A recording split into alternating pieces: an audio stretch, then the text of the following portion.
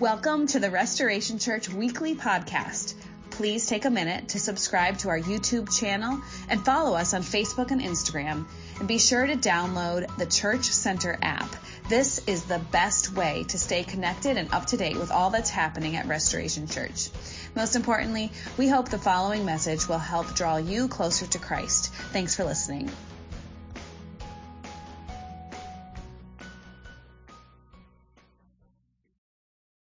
Hey, we are in part 2 of our series simply titled Love Your Neighbor.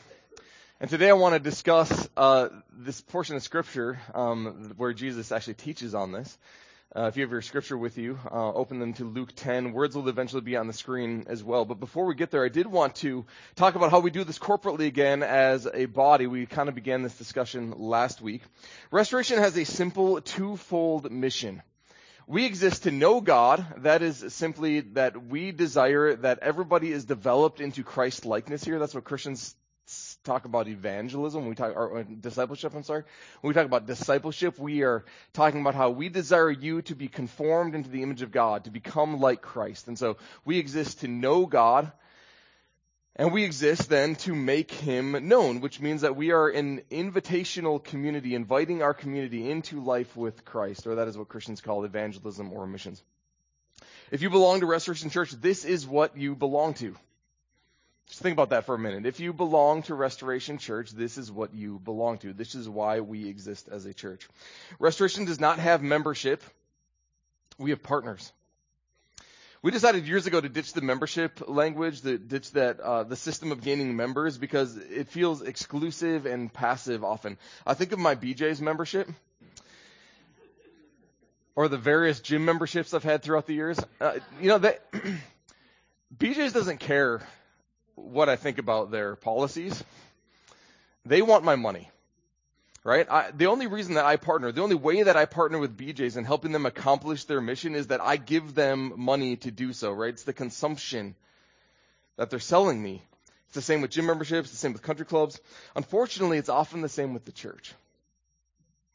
You may have heard these statistics before. 20% of the people do 80% of the work in the church. That's not, of course, true of every single church in the world, but it's generally true of churches. 20% of the people do 80% of the work. 20% of the people give 80% of the resources. This includes volunteering and giving. We have worked hard over the years at changing this statistic, inviting every single person into the body of Christ to do the work that God has uniquely equipped them to do. And yet, it's hard for churches to buck this trend, to get over this hump of the 20-80 rule. We have incredible volunteers, but if you look at the list of people who sign up time and time again to do things around here, if you look at the list of people who are signing up for groups time and time again, you're going to find the same people more often than not signing up time and time again to continue to do the work of Restoration Church. And I don't say any of this to shame any of you. I don't say any of this to condemn or to guilt anybody into doing anything that God is not calling them to do. I just want you to be aware. Because if you're not aware, then you can't change, right? If you're not aware, then you can't do anything differently about it. See, like BJ's, like gym goers, membership often means frequent consumption and not active partnership in a mission. So we determined that we were going to be a body in movement, and that every person that called Restoration Church home would have an active role in the movement of Restoration Church. So we don't have passive exclusive membership. We have active, inclusive partners helping to direct where Restoration is going. In fact, oftentimes, members will be like, well, what's the benefit of membership? Well, I get to vote. I'm like, that's really cool. That's fun, right? You get to vote on things, right? But this past March, we were casting a vision for the next 10 years of Restoration Church. And so I invited 50 of our partners to come along with us and say, where is Restoration going in the next 10 years? We, partners, the body of Christ, we get to guide this together under God's leadership. Where is Restoration going? It's not just me. This isn't just about me and Emily. This isn't just about our staff. This is a body of Christ working together to accomplish the mission that God has called us to do. And so we determined that a partner of Restoration was exhibiting 5 unique actions that are necessary in helping us accomplish a vision of knowing God and making him known in community. That a partner would be someone who is praying regularly for Restoration and for our community, that they are serving, that they are sharing about the gospel, the love of Christ, but also what Restoration is doing within their community. They're giving to the cause financially, and that they're growing intentionally in community. with others here at Restoration Church. So if you're already not partnering with the Restoration, we want to invite you to begin partnering with Restoration, not only because it will ensure that Restoration thrives in accomplishing this mission, but it'll also serve you. I believe it'll also serve you. Here's why partnering, I think, is so important in a local church community. When I was 18 years old, I was in the best shape of my life. Anybody else say that about themselves?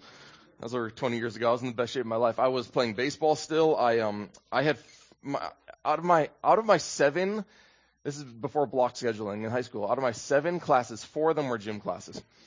That was my senior year, right? That's just how I was like, yeah, I'm just going to, whatever. It's the wheels and blades and badminton, and I was doing all sorts of fun things. Conditioning every single day. That's all I was doing, was being active. And my metabolism as an 18-year-old, of course, was on fire. And so I was healthy. I was in the best shape of my life. And then I went off to college. And the frequency and the availability of the gym wasn't as it was in high school.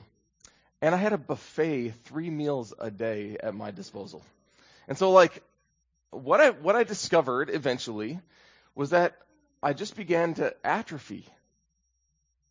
I didn't put my muscles to use, and they got smaller and they got weaker. And I still haven't put them to use all that much in the last 22 years. And so I began to atrophy. And then, every now and then, and Emily can attest to this, right, I would have a community around, be like, Ross, you should come and work out with me. Or I'd sign up for a mud run or something. I'd be like, I'm gonna get in shape. And so I'd do that for 6 months, and then I would get strong again, and I would enter a season where I would begin to grow in my strength, and then that would be over, and I would begin to atrophy again. Right, I would buy the equipment, and then I wouldn't use it, and I would begin to atrophy again. What I just described is a lot of people's spiritual journeys.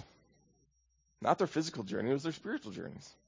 I was strong until I was about 18 years old, and then I went away, and I had other priorities, and habits began to form, and life got busy, and my commitment to Christ atrophied. And I would dabble here and there. I'd come back to church for a season. When things got hard, I'd ask for prayer. There's always this nagging voice in the back of my head saying that, I know it's good for me. I know I should be there. I know I should make this a priority. I don't like the way I feel when I'm not close to Christ, or I feel like I'm drifting, and when I drift away from Christ, I always drift towards selfishness. I feel like my attitudes are getting worse. I feel like I'm angrier around my children. I feel like I am drifting. I feel like I am atrophying in my faith journey.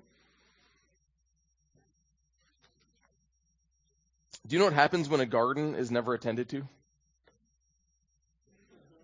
It becomes wild and unruly and full of weeds, right? The fruit, if it does produce any at all, is small and insignificant and bug-infested usually, and eventually that garden is going to die. One reason that we believe everybody should partner with us is because partnership will keep you from spiritual atrophy. It will help keep you from spiritual atrophy.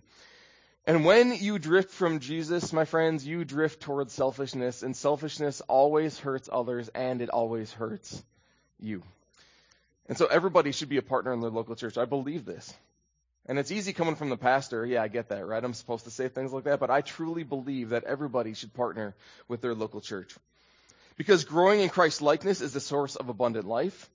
Growing in generosity is the source of greater contentment, and sharing Christ's life and seeing people respond is a joy, my friends, that is unmatched. Have you ever been in a conversation with someone and you've led them to Christ? That is one of the greatest elations that you'll ever experience. Last week, we launched a digital campaign for you to take steps towards partnership if this is something that you're interested in doing. As of this morning, 30 of 100 commitments have been made, and so I want to thank you for that. First of all, it's a great response in the first week. Nine people committed to begin or increase their financial giving to Restoration Church.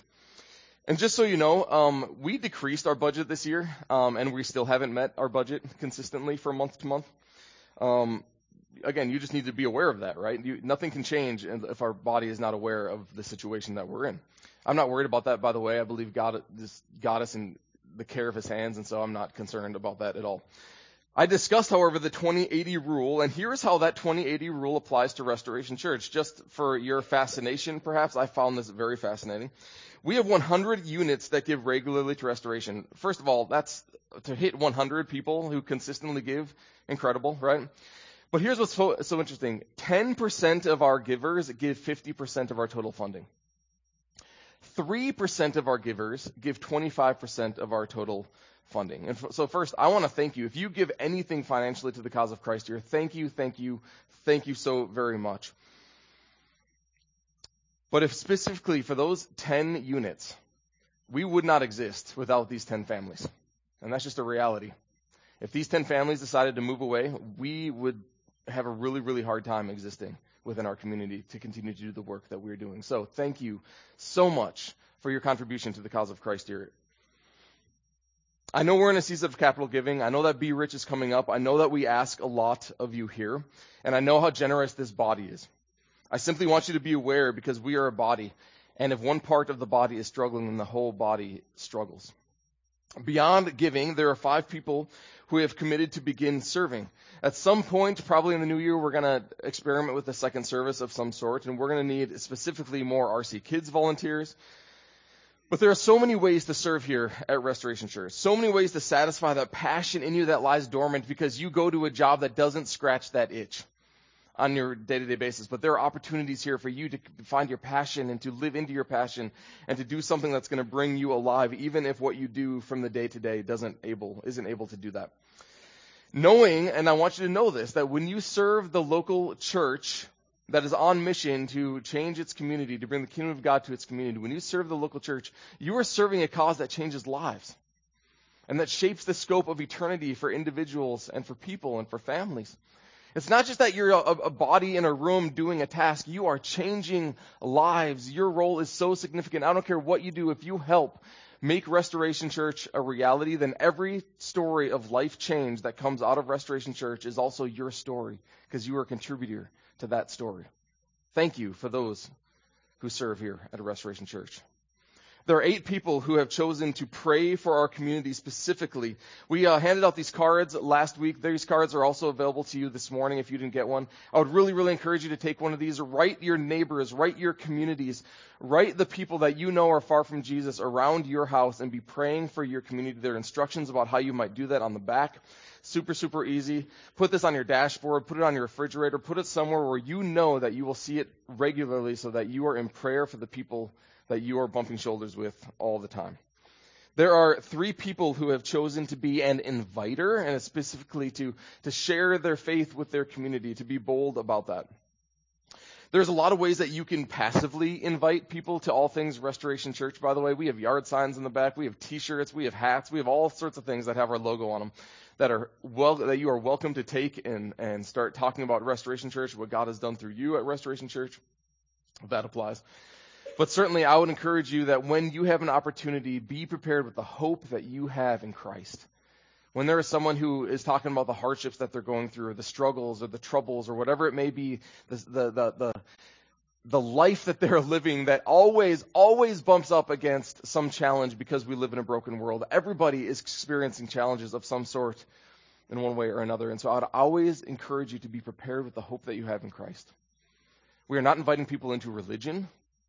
We are inviting people into hope and for forgiveness and to abundant life.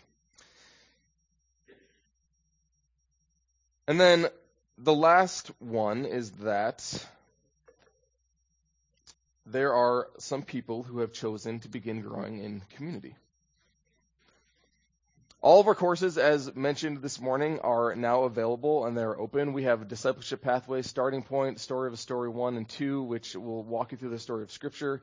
A course called Discover Your Design if you want to learn more about yourself and how you're uniquely wired. We have house groups that come together for a meal together, and then they come together to connect and to care for one another, to share each other's burdens, and then also to grow in their relationship with Christ. We have a ton of studies. Spiritual Voyagers has been talking about men's and women's studies. Men are walking through 1 John. Women are walking through Daniel. We have all these groups just about hanging out together and getting to know each other and building friendships. So many ways to connect and to grow in your faith journey here at Restoration Church. I'd encourage you to go to our app, and I would encourage you to go to our website under the Connect tab, because all of that is available to you now, and those will close in about 2 or 3 weeks, and so you don't have a ton of time to sign up for them. I'd encourage you to do that. There's a QR code here, which we'll leave up for a bit after the service even, so that if you are ready, you can partner with us in accomplishing the mission of Restoration Church.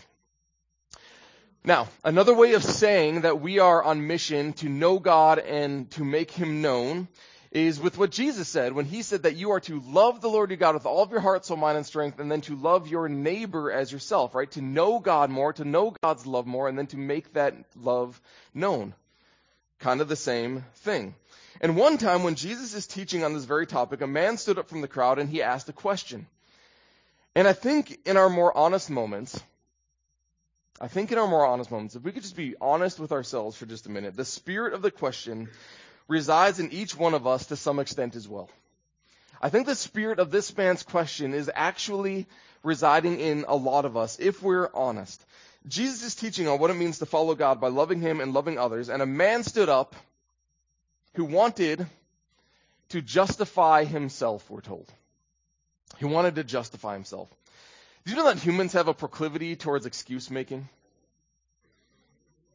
All right, I see a lot of heads nodding, a lot of chuckles out there. Okay, so I know I'm not alone in this. Humans have a proclivity towards excuse making. Well, you know what? I can't fully follow Jesus and partner with Him in His work through the local church because what are the excuses? Anybody honest enough to share one this morning? Too busy. My kids have too many activities going on. I can't be at church, therefore I can't serve. My work keeps me focused somewhere else. My money is tied up in paying off debt. I'm exhausted. I can't commit to a group at night. I tried to read the Bible and I just got so confused, and so I just gave up. I tried to pray, but I just keep falling asleep.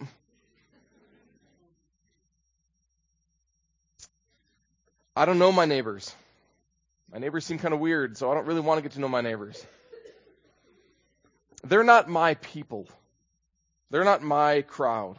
They're not my kind of people. This man acknowledged perhaps that he didn't love God well. He wasn't fully on mission with God, and so he wanted to find an excuse to get him off of the hook.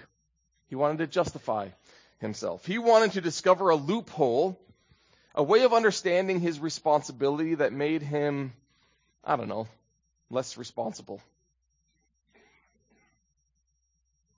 Do you know one of the excuses a lot of people use that I hear all the time, specifically about their church attendance and partnership? Well, I can just be a Christian and not be part of the church. Do I have to really be part of the church? Do I have to go to church to be a Christian? You guys ever asked that question yourself, maybe? Do you know anybody who's ever asked that question? Yeah, I heard it this week, actually. It wasn't asked of me, but I overheard it. I can be a Christian but not be part of the church. And that's true to some extent. Our salvation rests on our confession that we are sinners and our trust that Christ has paid for the price of sin through His shed blood, and He has offered us forgiveness. But do you know what happens to a muscle when it's not exercised? Do you know what happens to a garden that isn't attended to? Do you know what happens to a relationship that isn't pursued? Do you know what happens to faith that isn't practiced? It atrophies and it dies. You see, this man was full of excuses as to why he didn't live out his love for God. And in order to make himself feel better, he asked, yeah, but Jesus, really, who is my neighbor? See, to the Jews listening in on this teaching, the answer was obvious. They understood from the reading of Leviticus, where this law came from, to love God with all of your heart and to love your neighbor as yourself, that they were not to seek revenge or bear a grudge against anyone among your people, but love your neighbor as yourself. Does anybody see a loophole in this? Anybody find an excuse as to why you don't need to love your neighbor in this? Read it closely. Anybody see a loophole? To the Jews, it was obvious. If you're an excuse maker, then you don't have to love every neighbor. You just have to love your people. All you have to love is your people. For the Jews, that meant the Jews, but we're in the melting pot of America here, and so we can define our people by whoever we want, can't we? My people are my friends. My people are the neighbors that I like. My neighbors are the coworkers that I like. My neighbors are the people that are in my in-crowd, in my crowd. And so here's really the man's question, if you think about it. How little can I love others but still have a genuine love for God? I mean, that's really at the heart of the man's question. How little can I love others but still have a genuine love for God? How little can I love but still be on God's good side? How selfish can I be but still be okay with God? These are really at the heart of the question this guy is asking. And in very Jesus fashion, he answers him by telling a brilliant story that we know as the parable of the Good Samaritan. And here's how it goes. A man was going down from Jerusalem to Jericho when he was attacked by robbers. Now, when Jesus mentioned this road, everybody probably started sharing stories about this journey. They're like, oh, yeah, my brother was walking down that road last week, and, he got ambushed too, so, yeah, I totally get it. I was on that road last year, and just 3 men just ran up around me and robbed me of everything I had. And so everybody had stories about this road going down to Jericho. It was a very, very dangerous road. Ambushes like this were happening all the time, so it was nothing new. Jesus' audience understood.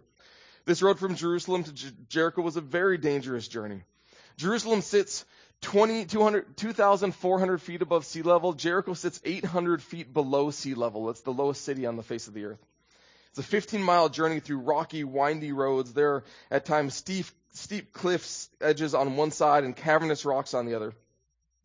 And so robbers and thieves, they would hide in the caves waiting for passerbys, and they would jump out and they would rob them very frequently. They would either steal everything they had and leave them for dead. And so, this man was attacked by robbers, and the robbers stripped him of his clothes. Clothes were very valuable in Jesus' day, and so if you're going to rob someone, you're going to take their clothes. They beat him, and they went away, leaving him half dead. But it just so happened that a priest happened to be going down the same road, and when he saw the man, he passed by on the other side. So too a Levite, when he came to the place and saw him, passed by on the other side. That's basically saying like a pastor and a priest walked into a bar. No, we're not going that direction, but that's kind of the same idea, right? Jesus telling a funny joke. When they saw the man in need, the pastor and the priest, when they saw the man in need, they intentionally went out of their way to avoid him. And the crowd listening probably began to make excuses. Well, of course they did. Nobody stops to help people on that road unless you're part of a caravan, because we all know that people get ambushed on that road all of the time. It's a very dangerous road, so of course they didn't stop. If you stop, you're going to get ambushed. Or perhaps they thought this was just a ploy, right? The man could be faking it and manipulating their compassion in order to ambush, them himself. Or maybe they just had somewhere to be. Ever thought about that? Maybe they had priorities. Maybe they had to be somewhere and they just could not stop to help this man, because in so doing, they would be late. Or maybe they thought, I don't have the resources to help this man, so I guess I'm not even going to try.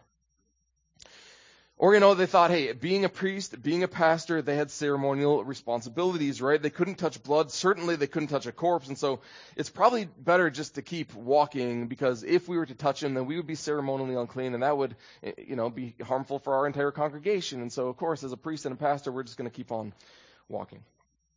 But here was the real question rumbling around in all of their minds. If I stop to help this man, what's going to happen to me? And this is the question lurking behind every excuse we make. Self-preservation. Preserving the dream we have for ourselves and the dreams we have for our kids. We sacrifice an insane amount of time and energy and money for our kids to have the best of everything and every experience possible to them. No generation in the history of the world does for our kids what we do for our kids.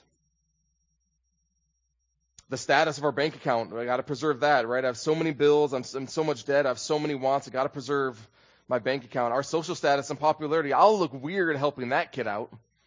I see the kid got his books knocked down again in the hallway. I don't know. I don't want to be the kid who comes around him because everyone thinks he's a nerd. So I don't want to be that kid.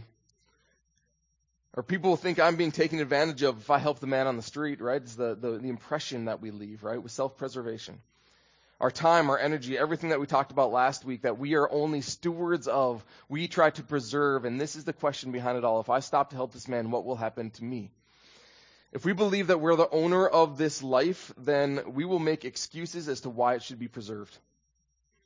But if we are a manager of the life that has been entrusted to us, then we will open our eyes to see how we might be generous with what was been given to us.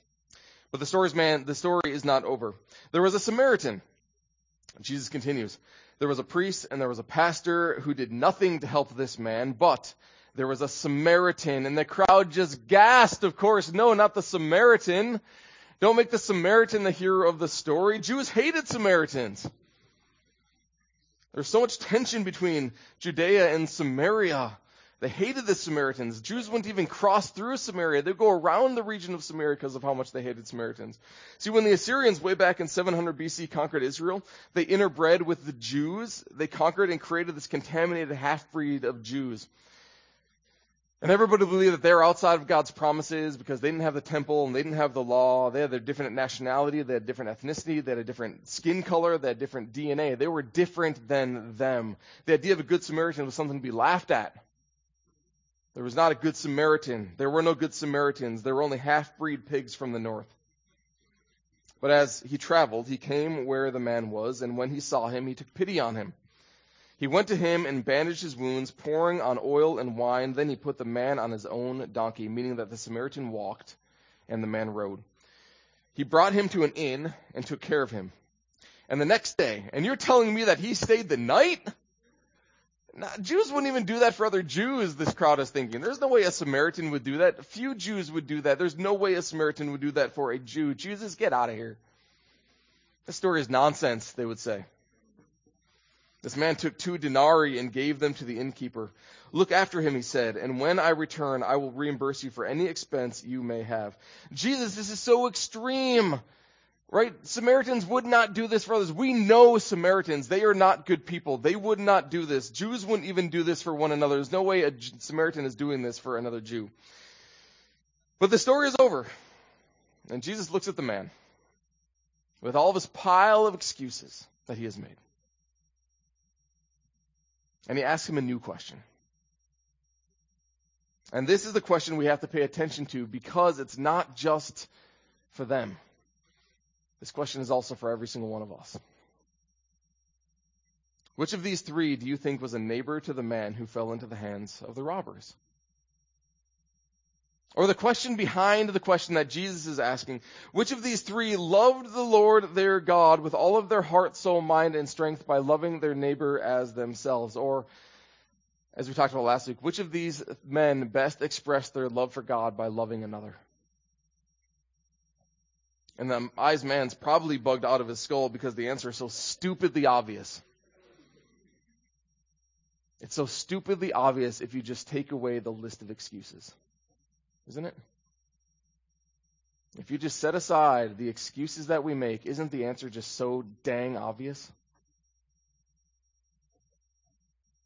To love God with all of our heart, soul, mind, and strength means to love our neighbor in the same manner you love yourself. So let me ask you the question, which of these 3 men love God by being a neighbor? You have to be careful how you answer because you become accountable to your answer. And the expert in the law replied, the one who had mercy on him. I'll invite the band forward. We're going to sing a final song as we reflect on this for just a minute more. See, the priest and the pastor filtered their actions through their excuses. They filtered their actions through their excuses, and they found a way out of helping the man in need. And we could do it all day long, too, couldn't we? See someone in need, make an excuse as to why not meet their need. We can make excuses all day long as to why we shouldn't love our neighbor. But the Samaritan filtered his actions through God's love for him, and he realized then that he must respond likewise. In the same manner that God has loved me, I ought to love one another. Jesus told the man, go, do likewise. Go, live your life. Rest your mind and your heart on God's love for you. Fill your mind, fill your heart, your strength, your soul up with God's love for you to the point of overflowing onto the world around you. Don't make excuses as to why, because then you are making excuses for God as to why he doesn't need to love you as well. Go and be a neighbor, proving your love for God and learning to ask the better question, if I don't stop to help this man, what will happen to him? To go and do likewise means that when you see a need, you meet it. You see the price, you pay it. And you don't talk yourself out of it. My friends, so much hangs on the balance. So much hangs in the balance of our decisions. We're a church and we're on mission together to accomplish such incredible things, to assist God and his redeeming work in this region of our community that he has entrusted us with. To change the trajectory of lives, to give hope to hopelessness and despair, changing households and futures and shaping eternity itself, if we don't talk ourselves out of it, if we don't make excuses as to why it can't be done, and if we have a body partnering together to see it through. I pray for this body to be so full of God's love, to know without a shadow of a doubt, and this is really what we teach in all of our courses. If you've ever been through them, you will know that you are journeying further and deeper into God's love for you. That's it. Because when you become full of God's love for you, then you will learn to pour that out upon a hurting world. And so we're journeying together. I implore you, friends, to learn more of the love of God, to partner with a community so that you do not atrophy in your spirit, and so that you can grow into the abundant life that Christ has for you. And I pray that the outpouring would be upon our neighborhoods and our communities, individually and corporately together, as we fulfill the mission God has given us.